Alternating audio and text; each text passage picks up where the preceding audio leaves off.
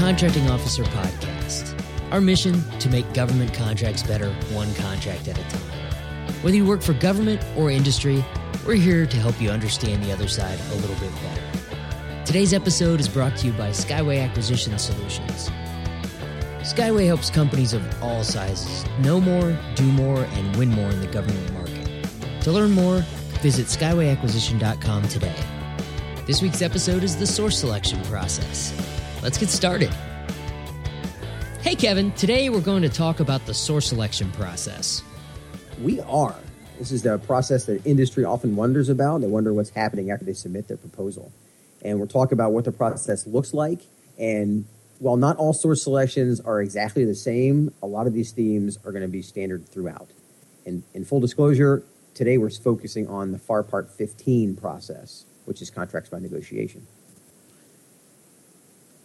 So where does this occur? This is the source selection zone. You know, we always talk about requirement zone, market research zone, RFP zone, and then source selection zone. So this is after industry has submitted their proposals to the government. That's where we're starting. And we're in the meat of the source selection zone. So that's the acquisition time zones. Let's use this in the FAR context. So this is FAR time. FAR 15302 describes the source selection objective. And it says the objective of source selection is to select the proposal that represents best value. Now, best value is used to describe a type of source selection, best value, as opposed to low price, technically acceptable, or a sealed bid kind of thing. But in this context, best value needs to be defined by the government. So when the FAR says select the proposal that represents the best value, the government has described in the RFP what best value means for this acquisition. So the rest of FAR 15.3 goes through the steps in the source selection process. And we actually have different episodes of the podcast that have gotten into the details on this, but we figured out that we haven't actually stepped through just what is the process at the top level. So we're going to go through the steps in the source selection process. And these essentially, think of them like a funnel. This is going from we have all these proposals down to we're going to award a contract. So that funnel is this process essentially. It's what this is going to feel like as we work our way. So at the top of the funnel, the first thing you have a whole bunch of proposals.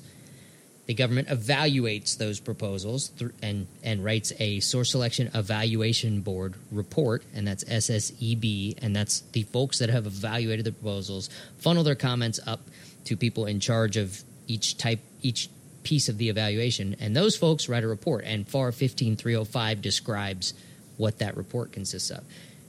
From there, the process moves to exchanges with offerers where the government can actually talk back and forth with offers. The government can then make a competitive range determination. We have a podcast for that, number 30. Which that competitive range determination allows the government to negotiate with offers, and that's 15306D. So, we're still in FAR 15.3. Yes, and episode 48 covers that one. So after negotiations, offers submit revisions. That's 15307. Then the government, the source selection authority, the person that makes the decision, has to sign off on a source selection decision document. That's 15308. And then, ta-da, at the end, you have an award to one or more offers depending on the acquisition plan. Poof, that was easy. Yeah. Just went through the whole contract. So let's get into a little more detail on each one. So the source selection evaluation board report, that's FAR 15305. This is where the government's evaluation team has assessed the proposal and each offer's ability to perform the requirements of the contract successfully. And they can only evaluate it based on the factors and some factors that they specified in the RFP in Section L and M, which, again, earlier podcast episodes get into the details of those. So the government can evaluate these using any rating method or combination methods that they want. In my experience, it's usually colors mixed with descriptions, so colors and adjectival ratings. It can be numerical weights. There's lots of ways that you can look at it. As simple as like a stoplight kind of thing. red is bad, yellow is okay, green is good. But most of the time, most of the rating scales I've seen have more colors in there to make sure that you can actually discriminate between a good one and a great one. So most of the time, blue is the very top rating. Some people cram purple and teal and some other things in there. Chartreuse. Orange, I don't know. It's whatever, but you have to tell the offers up front in the RFP how those rankings are going to go out. Yeah, and that's, by the way, this is one of those moments where there's a lot of creativity that can go into this, and sometimes there's not enough, and sometimes there's too much. But this is a judgment call. But the point of this conversation is it needs to be clear.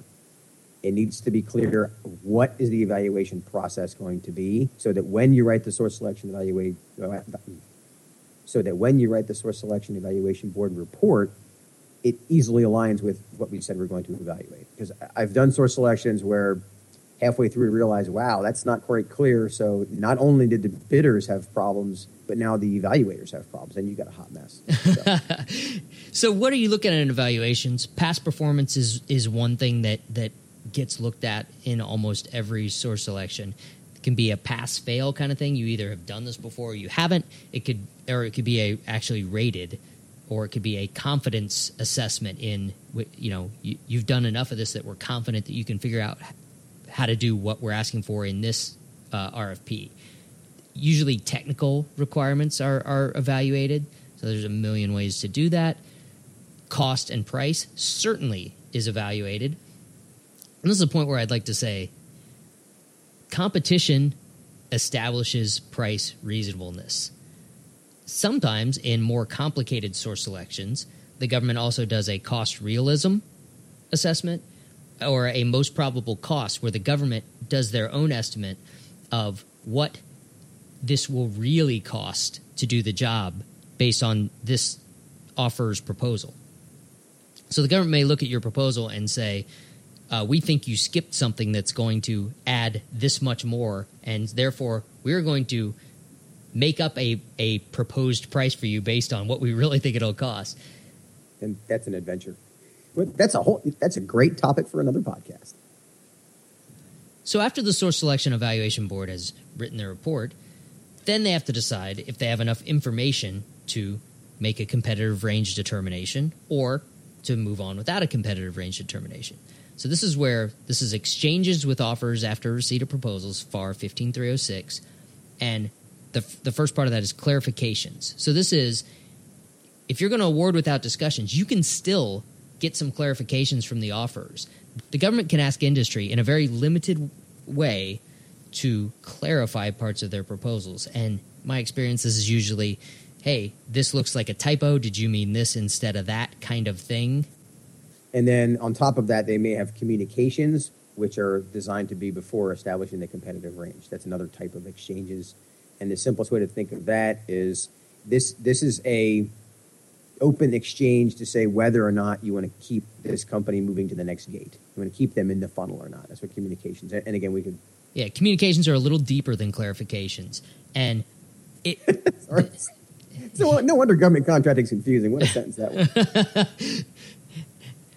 The FAR wants you to use communications. If you don't understand an offer's past performance information, and based on that they won't be in your competitive range, the FAR actually says that communication shall be held with offers whose past performance information is the determining factor in whether or not they'll be in the competitive range. So if the government doesn't understand completely what they're trying to say about past performance, they got to talk to the offers there.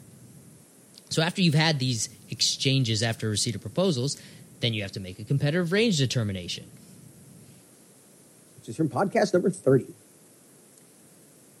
Simplest way to think of this is it's the next gate. It's the next part of the funnel. And it's based on the ratings of each proposal against the evaluation criteria.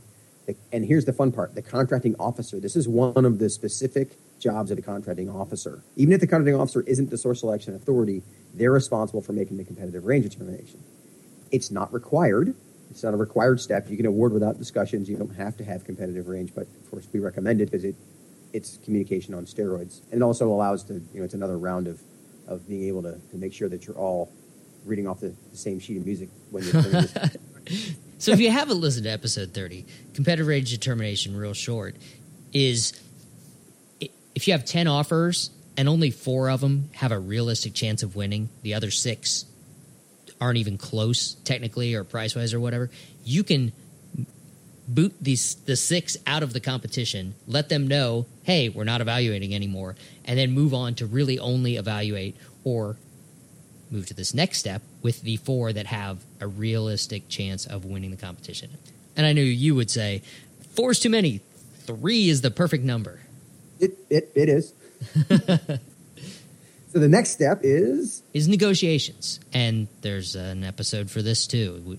So number 48. 48. Yeah, we already talked about this one in depth. And this is exchanges with offers after the establishment of the competitive range. And this is where you really negotiate, and you can negotiate almost anything back and forth with each offer with the intent that they're going to revise their proposals. So you can bargain. You can actually have that give and take, the back and forth on price, on schedule, on technical requirements, on contract types, or they're just about anything. This is actually negotiations, and my feeling is the government doesn't negotiate hard enough in this stage very often.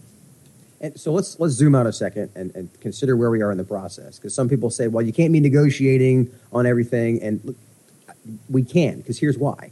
Source Selection Evaluation Board report said, here's everything that they've put in their proposal. Here's what I think of it. Then we talked to them through either exchanges, communications, and said, you sure everything is right in here? And we said, yes. And then the ones that we didn't like, we kicked out. And the ones that we think can really do this work, we kept them in the competitive range. That's where we are now. So now everybody that's at the table for this negotiation process, you should already like all of them. You know they can do the work. So, yeah, it should be wide open negotiations. You should be negotiating not just, let's get another 5% off the price. No, it should be, what else can we add? Are there things can they improve their warranties? I mean, there's all kinds of stuff they can throw in. And you're right. That process, I think, it's the lost art of negotiation in government contracting, is that the expectation is, well, now that you're here, let's just pick one and move. And yeah. I think people are afraid to. I think the government has lost a lot of the experienced people that are used to doing this kind of thing in some segments. I'm trying not to generalize too much, but this is something that hopefully we learn to do better at. Yes, and that will be another podcast coming up. So next, after negotiations, this is now called Final Proposal Revisions, or FPR. There was a time when it was called a BAFO, a Best and Final Offer, so you still hear some folks use that term. Or sometimes a BARFO, which is a Best and Really Final Offer if you had to do it twice. That's my favorite acronym. Yeah. Not that I've ever had to do that. And so in now terms, a Final Proposal Revision would be an RFPR, a Really Final Proposal Revision. And the logic in this is, after we've negotiated back and forth, this is the final documentation of our negotiation. Right. And if you weren't in the competitive range, if your proposal was not selected to be in the competitive range, you don't get to submit a proposal revision. You're already out. And if you were in the competitive range, you all get a chance to do this. Right. The idea is that you all get, this is your last bite at the apple, so make sure you document it well. Yep. So the last step before award is the source selection decision. So we moved all the way down to FAR 15308. This is where the Source Selection Authority, the SSA, they make a decision based on a comparative assessment of the proposals against the source selection criteria in the solicitation. So they don't get to use their own bias. They don't get to look at all the proposals and flip a coin. They have to actually make a decision and document why they made that decision. And it says, even though they're going to look at all of the Source Selection Evaluation Board's written and analysis, and there's probably a briefing where they brief the Source Selection Authority on these big ones to say, here's the deal. The SSA makes that decision based on their independent judgment. And in small ones, who's the SSA, Kevin? Contracting officer. Right. That makes it really easy.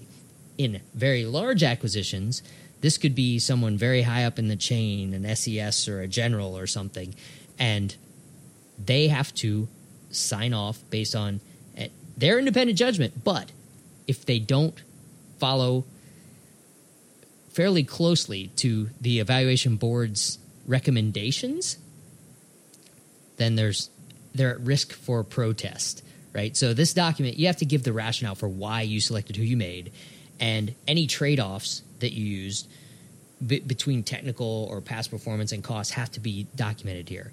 And if you don't document it, you could be in a world of hurt if protests are made, because if the evaluation board recommends we should award to this offer and you say, nope, I'm going to award to this guy because my brother-in-law works there.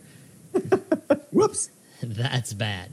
That's a Procurement Integrity Act violation. And looking at source selection decision documents over my career, I'd say, if it's a best value kind of thing where they're trading cost versus technical requirements, it's very common for the government want to select a perceived better technical solution that costs more than someone else's solution. One thing they don't do is do a good job of documenting what additional benefits they're getting for paying that extra money. It's what they want to say is just a blanket statement that says the benefits of this additional stuff are well worth the cost to the government. Okay, yeah, that's a given.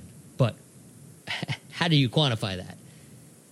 To put a button on this whole process, one of the reasons we call it a funnel is that the source selection evaluation board report can be 100 pages.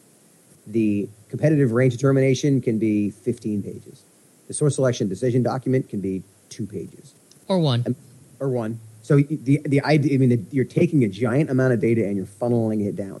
As we're going through this process, think of it in terms of it's designed to be less and less and less data because there's less data to evaluate. So by the time you get to the end here, of the 3 people in the competitive range, in theory and usually it's pretty obvious who's the best offer. Yeah. And so it's an independent judgment, but it also, yeah, you're right, you got to document why that is. Because just saying, well, yeah, it was obvious the winner, that's not going to be enough for people. And I think what you're saying is it's less data because you may only have to write that this offer was better than this offer because that's all that was left in the competitive range, where at the beginning you had to write about all 8 offers that were in this source selection, yes. right? It's not that it's less in-depth. There's just less to write about because there could be less offers involved. Yeah, well said. So why is this important? This is important because the process is how contracts get awarded. This is a common FAR-based process, and if you don't understand it, it's very difficult for the government to write a good RFP and understand how long in advance of the requirement need do they have to start the process in order to be done on time. And if the industry doesn't understand it, they don't understand when they're actually going to be able to start building or start making money from this. And the last thing I'll throw into why it's important is this is the 80-20 rule. This is the process. We talk about 80% process, and how this is so different than the commercial market is that example you gave of the source selection authority. We found out he's got a brother-in-law that works for some company. In the private sector, that might be totally okay. Yeah, a lot of the back and forth in the commercial world is done before proposals are submitted, and then proposals can be just locking up the details at the end. In the government world, a lot different. 80-20, I get it. There you go. Enough on that one. Next. So specifically, why should the government care so much? When you're talking about source selection funnel going from lots of offers down to one, this could be 2 weeks, could be 2 months, could be 2 years, depending on what you're buying and how you've set up your acquisition plan. You need to understand the process so that you can understand how long it will take. If you don't understand how long it will take, you may not be able to award in time to actually meet the user's needs. And this is a great moment to point out that acquisition is a team sport. And contracting officers who are listeners on the podcast, this is one of those that you want to give to your program managers, so they understand that you may be only touching it at this point, but here's a whole lot of other stuff. And for that matter, the user. I remember having a conversation when I worked at that Special Operations Command with an operator that could not understand why did it take so long to get this stuff done. Now, keep in mind, this guy's a Navy SEAL. Nobody ever trained him on this stuff, right? Well, when I explained it to him, he's like, "Oh man, that's complicated." He's like, "Okay, fine." He's like, God, I'm glad I get to go into combat and don't have to be a contracting officer. Yeah, and you imagine how those people are wired. Yeah, he had no interest in this, but he understood it at least. And so it's the whole idea of that. One of the many reasons we do these podcasts is to educate people on this is the process and helping your customer understand their part in it is a big deal.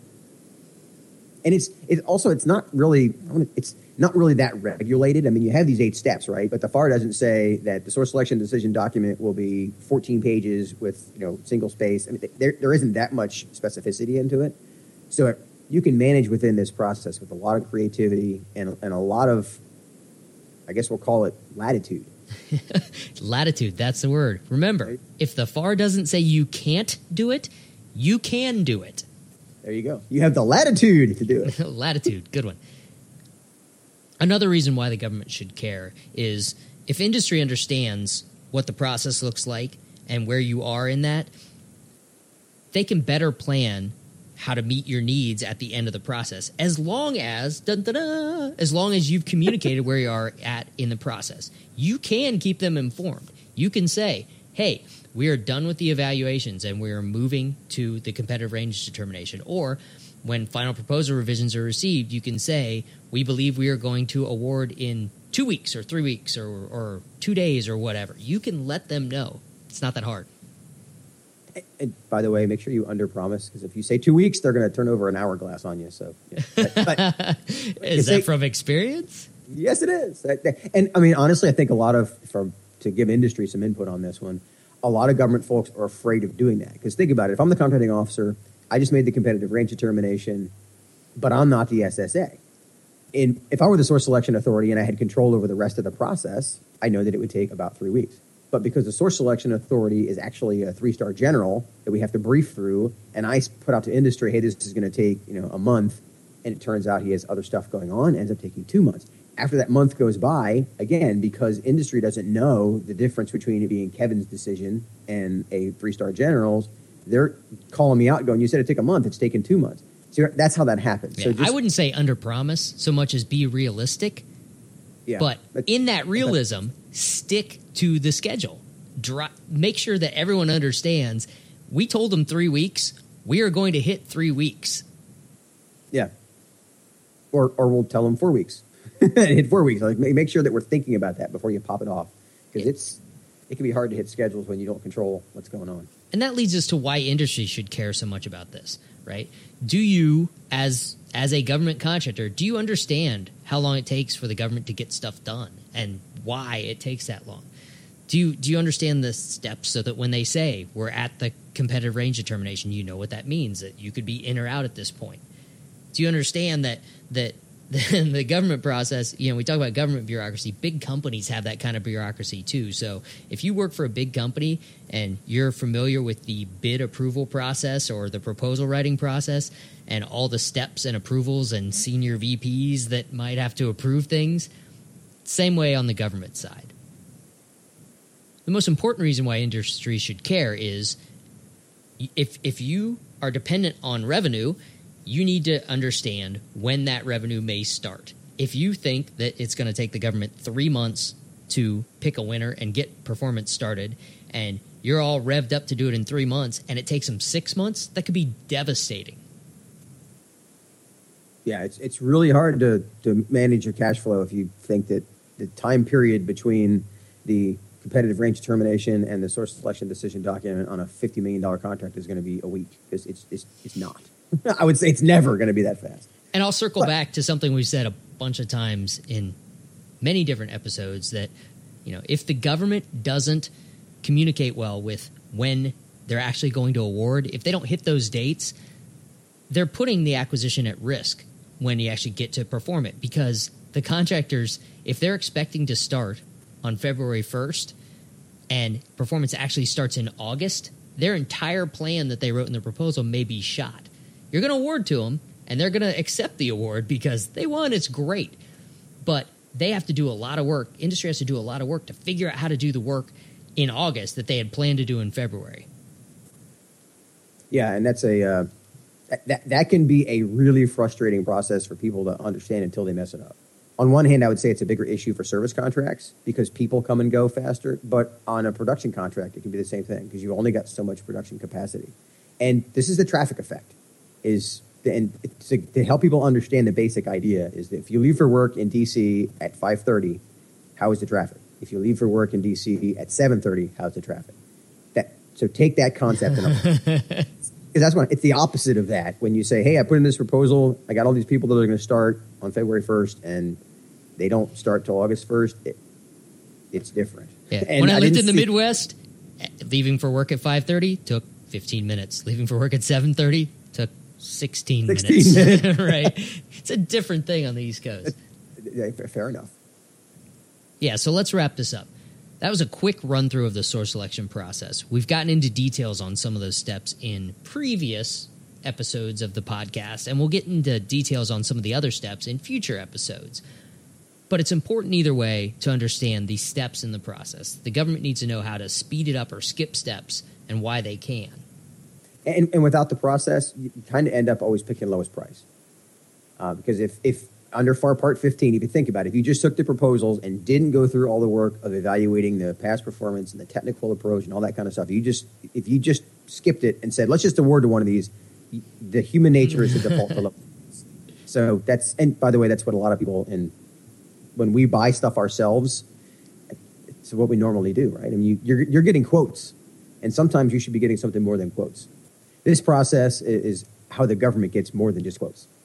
If you're on the industry side, understand where you're at in the process and what is happening. And if things are going on longer than the government originally projected, ask the contracting officer, where are you at in the process? When do you think you're going to award? It's okay to bug them a little bit to try to get information about where they are.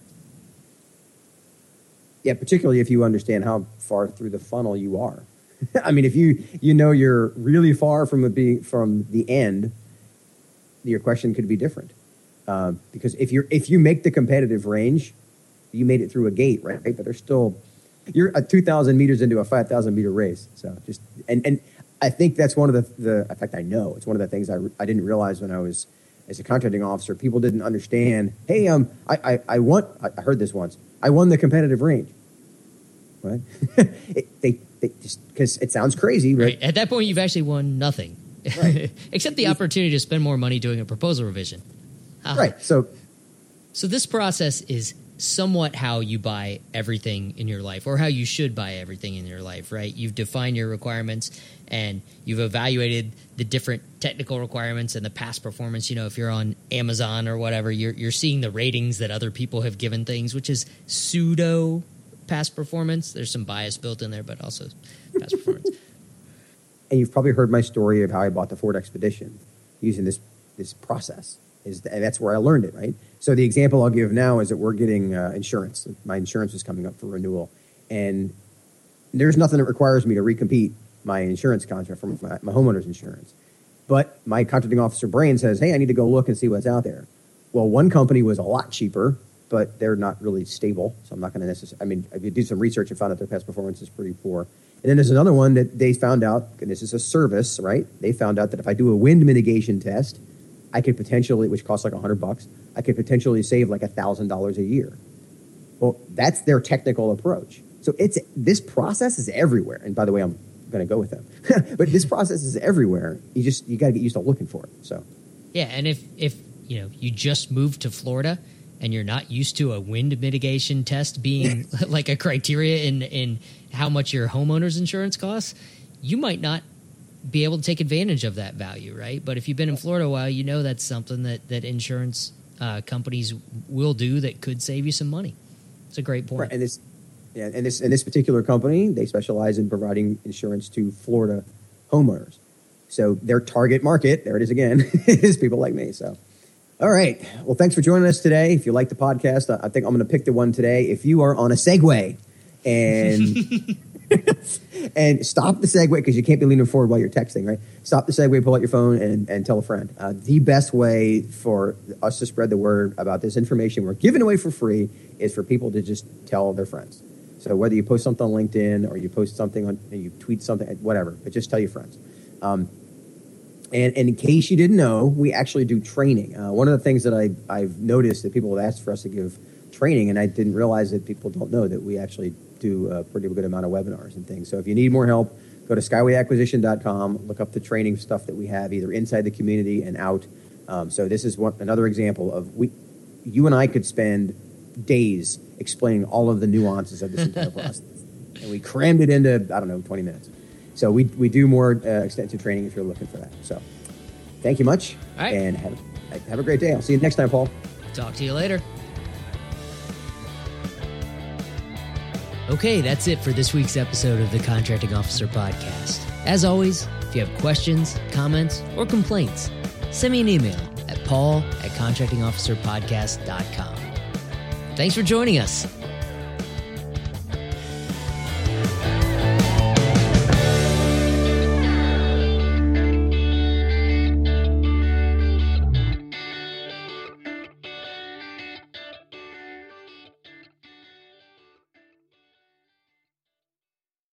If I were the source selection authority, it would take, another 3 weeks. But what are you doing? Just looking at my eyebrows. All right. If I were the source selection, that wasn't my fault, by the way.